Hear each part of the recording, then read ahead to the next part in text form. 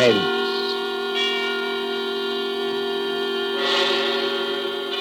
Tonight, Columbia brings you as guest star Hollywood's genial character actor, Stuart Irwin. The story is by the author of The Thin Man and the Maltese Falcon, Dashiell Hammett, one of America's acknowledged masters of the art of suspense. Suspense is compounded of mystery and intrigue and dangerous adventure. In this series are stories calculated to intrigue you, to stir your nerves, to offer you a precarious situation, and then withhold the solution until the last possible moment.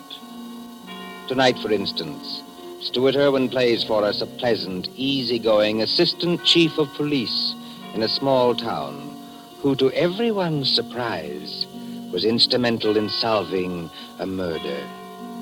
We trust that with this tale we shall keep you in suspense. For Suspense tonight, CBS presents Stuart Irwin in Two Sharp Knives by Dashiell Hammett.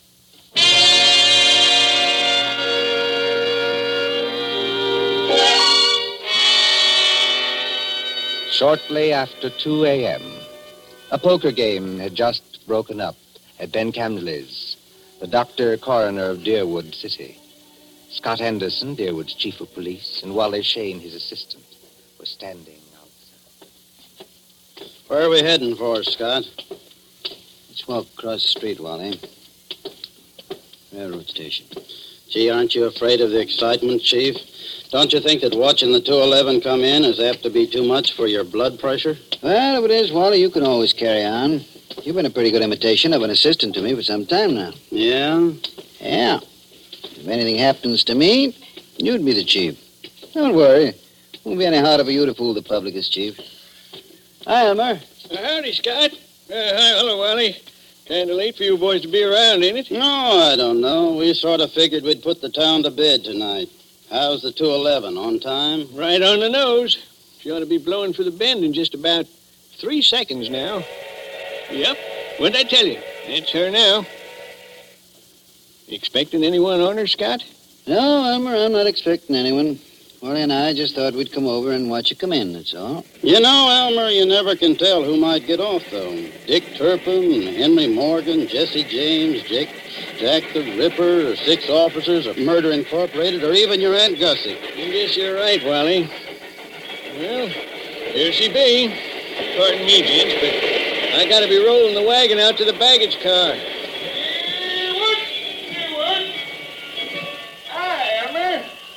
Going? Well, can't complain. Can't complain, Cap. Well, maybe you can't, Elmer, but I sure can if you hold us up with that freight there. You got much more? Nope. This is the last piece now. There you are, Cap. All done. Okay. See you tomorrow, Elmer.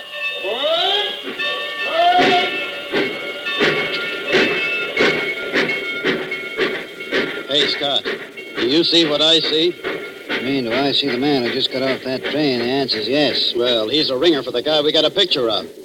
That is the guy. Well, then, what do we do now? We take him, Wally. My car's at the corner of the alley. But, Scott... We'll tail him up the street. Okay, Scott. There he goes now, over toward the taxi stand. Come on. Let's follow him.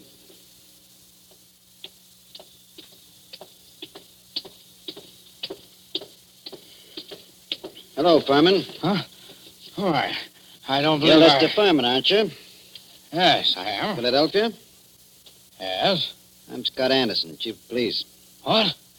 Chief of... What's happened to her? Happened to who? Oh, no, you don't. No. Let me go. Hold You on. think you can pull that sort of stuff with me? You're Scott, very let me much get a mistaken. crack at that mug. Oh, no. Wait a minute. No. Wait a minute, Hold it, gentlemen. Wally. Well, Furman? Well, I'm sorry. For a moment there, I thought you weren't really a policeman. Thanks. It's nice to know I look almost human. Yes, it was silly of me. I'm sorry. Well, let's get going now before anything else happens. Okay, Furman, get in the car. I'll drive, Scott. In you go.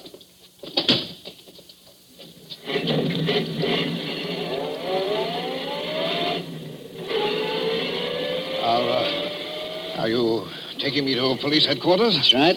What for? Philadelphia? I don't think I understand. You understand that you're wanted in Philadelphia for murder, don't you? Murder? Why, That's ridiculous. Who told you that? Well, it's a cinch he didn't make it up. But wait, there must be Take it easy now. Just wait till we get down to headquarters. And I'll show you what I mean.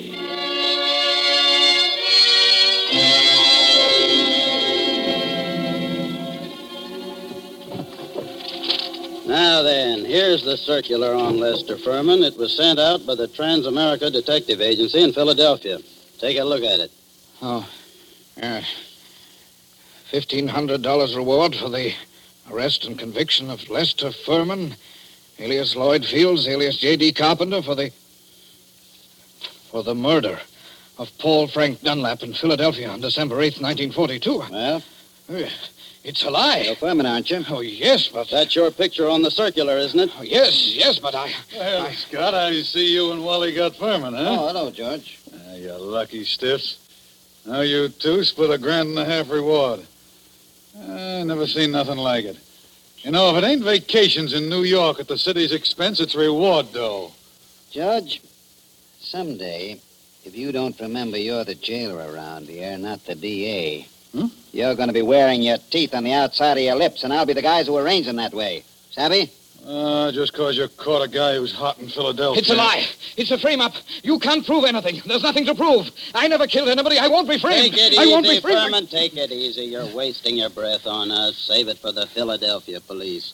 We're just holding you for them. But it's not the police. It's the Transamerica Please Detective... turn you over to the Philadelphia police. Mr. Anderson, Well, then there's nothing I can do now. There's nothing any of us can do till morning. We'll have to search you now, then we won't bother you anymore till they come for you. But Wally, you look through his bag. I'll see what he's got in his pockets. Okay, Scott. Well, all he's got on him are some business cards, a few letters, $160, a book of checks in the Philadelphia bank, and a few odds and ends. What's with the bag, Wally? Not much. A couple of changes of clothes, some toilet articles, and... Oh, here's a .38. Loaded. Pretty little thing, isn't it? Okay, put those things in what I got in the vault. All right, George. You can take Furman now and lock him up. this is the most ridiculous Come thing along, darling, come on. We ain't had nobody in our little hoosegow for 3 days running. Hey, yeah? You'll have it all to yourself. Just like a suite at the Ritz. But Go on, in you go. I tell you, you're making a mistake. I demand to be allowed to get in touch with my lawyer. Hey, how about you boys cutting me in on a little of that blood money, huh? Oh, sure, George, sure. I'll forget all about that 2.5 you've been owing me for 3 months. Make Furman as comfortable as you can, George. Take good care of him. He's valuable, huh? Yeah, now, if it was some bum that didn't mean a nickel to you... George, any day now, I'm going to forget that your uncle is county chairman and throw you back in the gutter just to see how high you'll bounce. Remember that. Oh, Scott, I didn't mean nothing. That's all, George. Never mind the rest. I'm going home now. If anything's urgent, I can reach there. But get this. I don't want to be disturbed. Unless it is urgent.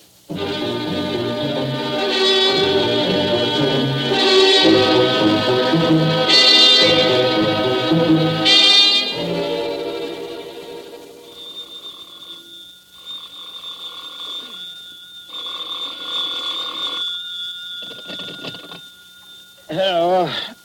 Scott, this is Wally. Yeah, Wally, what time is it? It's 5 after 6 in the morning, and you'd better come right down, Scott. That fella Furman's hung himself. What? Furman hung himself? Yep, by his belt, from a window bar. Deader than a mackerel. I'll be right in, Wally. Phone Doc Camsley and tell him I'll pick him up on my way down. No doctor's gonna do Furman any good, Scott. Well, it won't hurt to have him looked at. You'd better phone the chronic court at Douglasville, too, and file a routine report. Already did that. And what's more, hold on to your seat. The DA's on his way over, in person. The DA? Yeah. I'll be there before you hang up, Wally.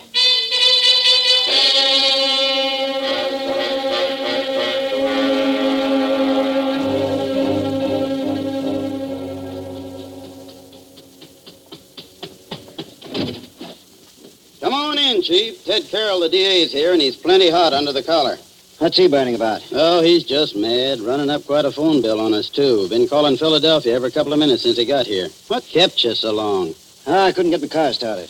Well, let's go in and see the old buzzard.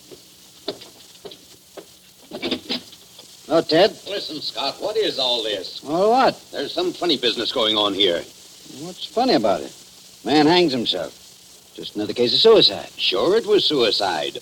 But I just telephoned Transamerica. Dug a guy out of bed there. And he said they'd never sent out circulars on Furman. Didn't know about any murder he was wanted for. All they could tell me about him was he used to be a client of theirs. I don't know what to say, Ted. I don't either. Oh, a fine chief of police you are. What on earth kept you so long? Car store. Came as quick as I could. Makes you so crabby, Ted. Nothing. I guess it's just the district attorney and Ah, now, come, gentlemen. Nobody'd know you two are staunch admirers of each other. Okay, Wally. Tell me, what do you make of it? Well, there's plenty wrong, Scott. First, that Transamerica thing. They never sent out circulars about Furman.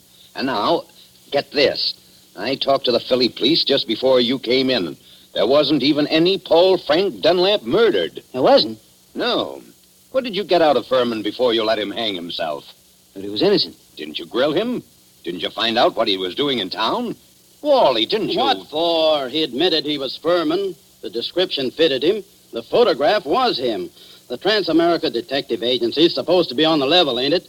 Philadelphia wanted Furman. We didn't. But Scott... Why, sure, Ted. If I'd have known he was going to hang himself. Yeah, but then if your aunt wore pants, she'd be your uncle. You said Furman had been a client of Transamerica. They tell you what the job they did for him was? His wife left him a couple of years ago, and he had them hunting for her for 5 or 6 months. But they never found her. They're sending a man up here tonight to look things over. Yeah, huh? Yes. Mm-hmm. Well, I'm going out and grab a quick bite. But I might as well tell you, Scott, there's going to be trouble over this. I know that, Ted. There usually is when somebody dies in a jail cell.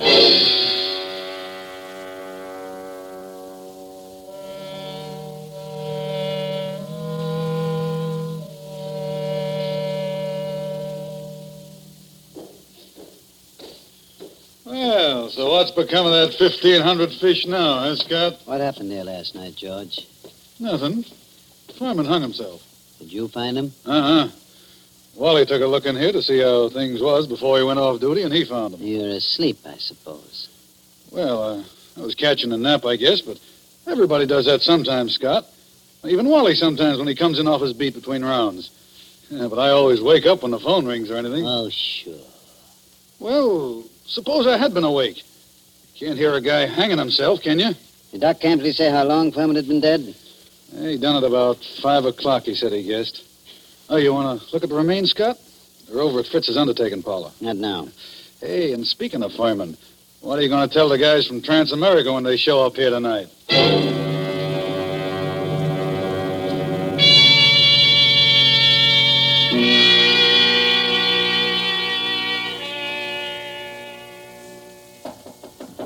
Come in. Oh, they told me I'd find you here. You're Chief Anderson, aren't you? Yes, that's right. I'm Carl Riesing, Assistant Manager of the Transamerica Detective Agency in Philadelphia. This is Mr. Wheelock, who was Lester Furman's personal attorney. Glad to know you, Mr. Racing. How do you do, Mr. Wheelock? How do you do? I know you gentlemen are already in possession of most of the details concerning Mr. Furman from the time he arrived in Deerwood until the time of his death. But perhaps you don't know that the police of most towns in our corner of the state have also received copies of this same reward circular. Take a look at it. Oh. I must say this circular is an excellent forgery. You're sure it's a forgery, Mr. Racing? Oh, yes, there's no doubt about it. But it's an excellent forgery. Tell me, Mr. Wheelock, was Mr. Furman a native Philadelphian? Oh, my, yes. He was a well-known, respectable, and prosperous citizen of Philadelphia. Married, I believe? In 1934, he married a 22-year-old girl named Ethel Bryan, daughter of a Philadelphia family. And the Furmans had a child? Isn't that right, Mr. Wheelock? Yes, born in 1936, but the child lived only a few months. Mr. Furman's wife disappeared after the child's death. What year was it that she disappeared? Mr. Riesing should remember that. His agency worked on the matter. Oh, I remember it well. Mrs. Furman disappeared in 1937. We never heard anything of her again, although Furman spent a lot of money trying to locate her. What did she look like, Mr. Racing? In just a moment. I have a picture of her right here in my briefcase. Here it is. Quite pretty, isn't she? If you care for that type. I see what you mean, Mr. Wheelock. Well, she's attractive as that. Judging by this photo, I'd say that she was a small-featured, pretty blonde, with a weak mouth and large, somewhat staring eyes. That's an accurate enough description, all right. If you don't mind, I'd like to have a copy made of that photograph, Mr. Reesing. Oh, you can keep that one if you like. It's one that we had made up at Transamerica. Her description's on the back. Thanks. Did Furman ever divorce her? No, sir. He was a lot in love with her, and he seemed to think that the child's dying made her a little screwy so that she didn't know what she was doing. That's right, isn't it, Mr. Wheelock? That is my belief, Mr. Reesing. You said Furman had money, Mr. Wheelock.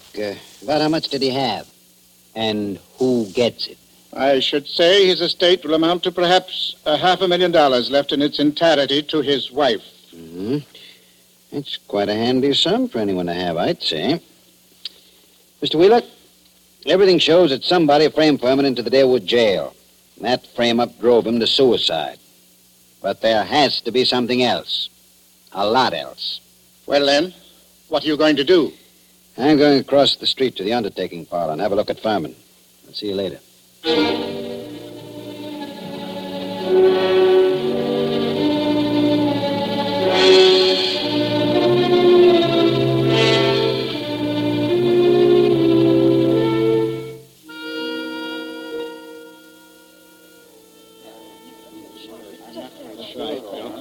Hello, Doc. Hi, Scott. I figured you'd come over here to the undertaker's pretty soon. What's in your mind, Doc? Let's get out of this crowd. I want to tell you something. I just got rid of 2 guys in my office. Let's go back there. Suits me. 2 of those bruises showed, Scott. What bruises? Furman. Well, up under the hair, there were 2 bruises. Why didn't you tell me? I'm telling you now, Scott. You weren't here when I made my examination. This is the first time I've seen you since then. Why didn't you spill the stuff about Furman's bruises when you were testifying at the inquest, Ben? I'm a friend of yours. Do I want to put you in a spot where people can say you drove this champ to suicide by third-degreeing him too rough? Ah, you're nuts. How bad was Furman's head? Well, Scott, that didn't kill him, if that's what you mean. There's nothing the matter with his skull. Just a couple of bruises nobody'd notice, and unless they parted the hair. I thought you ought to know, though. Well, thanks, Ben. Yes, who is it? This is Fritz, the undertaker. Listen, Scott, there's a couple of ladies over here that want to take a look at Furman. Is it all right? Who are they? I don't know them. Strangers. What do they want to see him for? I don't know. Wait a minute. Could I please see him? Why do you want to see him? Well, I'm his wife. Furman's wife? Yes. Oh, certainly. I'll be right over. So long, Ben. I've got to go back to the undertaker's. So long, Scott.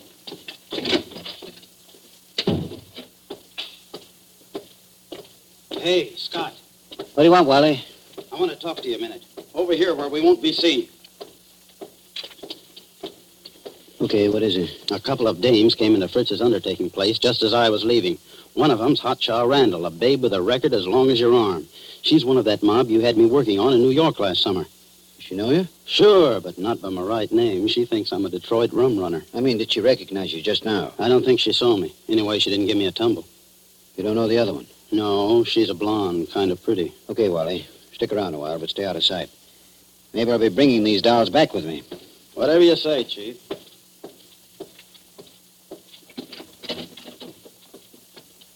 Oh, there you are, Scott. I wondered when you were coming. This is Mrs. Furman, and this is Mrs. Crowder. How do you do? Hiya, Chief. They just saw the body.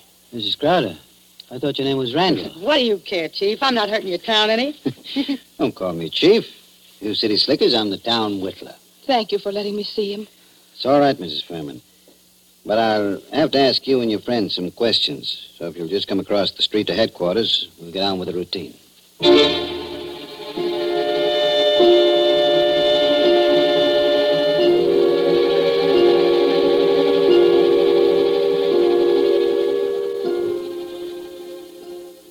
Before I ask any questions, I want to tell you something.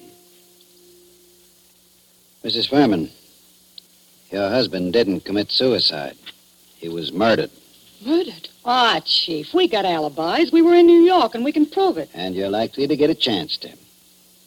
What brought you down here, anyway? Murdered? Well, who's got a better right to come down here? She was still his wife, wasn't she? She's got a right to look out for her own interests, hasn't she? Mm-hmm. It reminds me of something. Excuse me a second. I've got to make a phone call in the next room.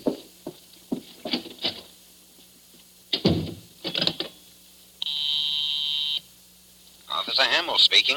This is Scott. Yes? Is Wally around? No, he's not here. He said you told him to keep out of sight. I'll find him for you, though. Right. Tell Wally I want him to go to New York tonight. Send Mason home to get some sleep. He'll have to take over Wally's night trick. Oh,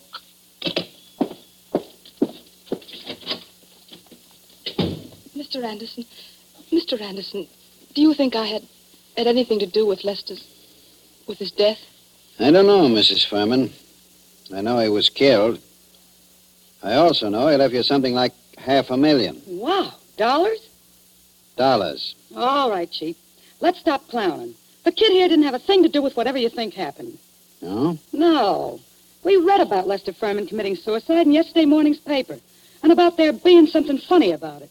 And I persuaded her she ought to come down to deal with Anderson, I wouldn't have done anything to hurt Lester. I left him because I wanted to leave him. I wouldn't have done anything to hurt him for money or anything else. Had I wanted money from him, I would only have had to ask him for it. That's the truth, Chief. For years I've been telling Ethel she was a chump not to tap him. But she never would. I wouldn't have hurt him. Why'd you leave him then? Oh, I don't know how to say it. The way we lived wasn't the way I wanted to live. I wanted... Oh, I don't know what. Anyway, after the baby died, I couldn't stand it anymore. Excuse me. Hello? Oh, yeah, Hammer? You gave Wally the message? Yes, I want him to go to New York tonight. Okay, where is he? Home? He is home, huh? Okay, thanks. Mrs. Furman, this circular that got your husband in the jail. Did you ever see that picture before? No. Why, that can't be. It's a snapshot I have. It's an enlargement of it. Who else has one? Nobody that I know of. I don't think anyone else could have one. You still got yours? Yes. Don't remember whether I've seen it recently. It's with some old papers and things. But I must have it. Well, Mrs. Furman, it's stuff like that that's got to be checked up. Neither of us can dodge it. Now, there's two ways we can play it. Yes? Mrs. Furman, I can hold you here on suspicion until I've had time to investigate things. Or I can send one of my men with you to check up in New York. Yes? I'm willing to do that if you'll speed things up by helping him all you can. If you'll promise you won't try any tricks. I promise. I'm as anxious as All you right, are. all right. How'd you come down? We drove down. We got a great big car. That's my car, see? That big green job across the street. Yeah. Yeah. And my man can ride back with you, but no funny business. Oh, don't worry, Chief. Come on.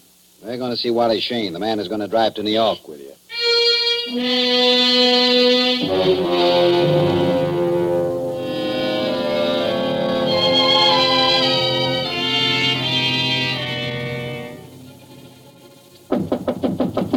Wally? Who is it? Scott, Wally. Come in. Ladies first. Harry. Ethel. No, you don't. No, you don't. No use reaching with that gun, Wally. Already got you covered. I guess you win, Scott. Yeah, I guess I do. Come along back to headquarters with me like a good little boy. Wally, you're under arrest for murder.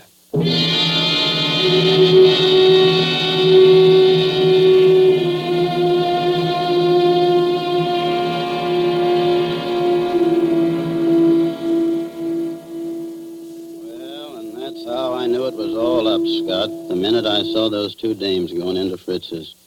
Then when I was ducking out of sight, I ran into you, and I was afraid you'd take me over there with you, so I had to tell you one of them knew me. Figured you'd want to keep me under cover for a little while anyhow. Long enough for me to get out of town. Why didn't you get out, Wally? Well, I dropped in home to pick up a couple of things before I scram, and that phone call of Hamill's catches me, and I fall for it. You see, Scott, I figured you're not on to me yet and are going to send me back to New York to see what dope I can get out of the dames. Well, you fooled me, brother. I'd have thought you'd fall for that. Then you didn't just stumble into all this accidentally, did you? No, I didn't, Wally. I figured Furman had to be murdered by a copper.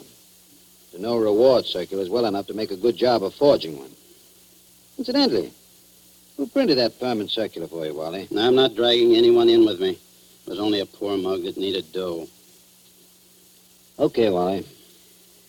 You see, I knew only a copper would be sure enough of the routine to know how things would be handled. Only one of my coppers would be able to walk into Furman's cell, bang him across the head, and string him up on the... Those bruises showed, you know, Wally. They did? I guess I should have wrapped 2 towels around that blackjack. No, gee, Scott. I seem to have slipped up on a lot of things. So that narrows it down to my coppers and...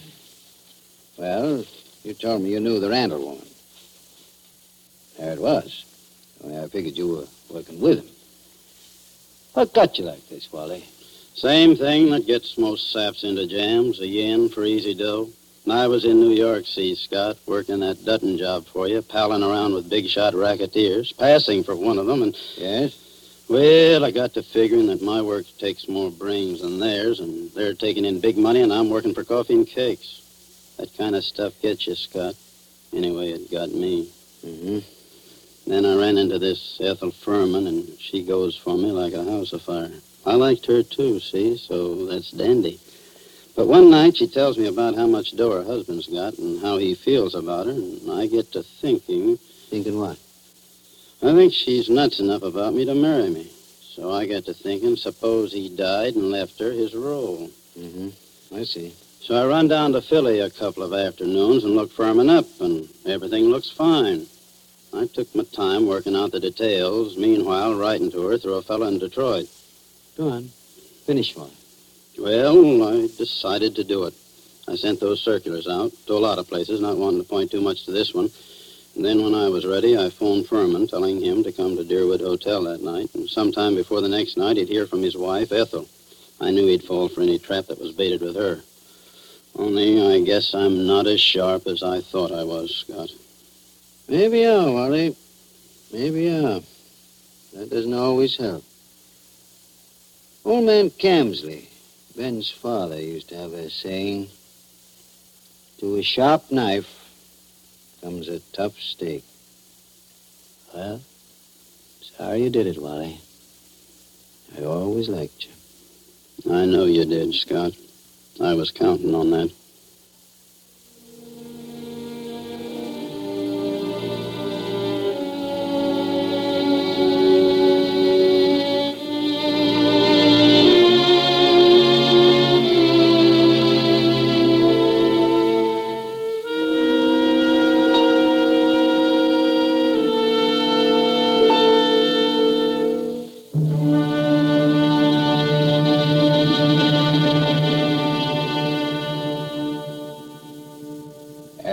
So ends Dashiell Hammett's 2 Sharp Knives, starring Stuart Irwin. Tonight's story of suspense. Columbia presents these tales of mystery and intrigue and dangerous adventure for your relaxation and enjoyment. Next week, suspense will not be heard because of a special holiday broadcast. Columbia's review of the events of the year, 12 crowded months, which has been scheduled. On the following Tuesday, January 5th, there'll be another in this series. Same hour, 9:30 Eastern Wartime. William Spear, the producer, John Dietz, the director, and Bernard Herrmann, the composer-conductor, are collaborators on Suspense. This is the Columbia Broadcasting System.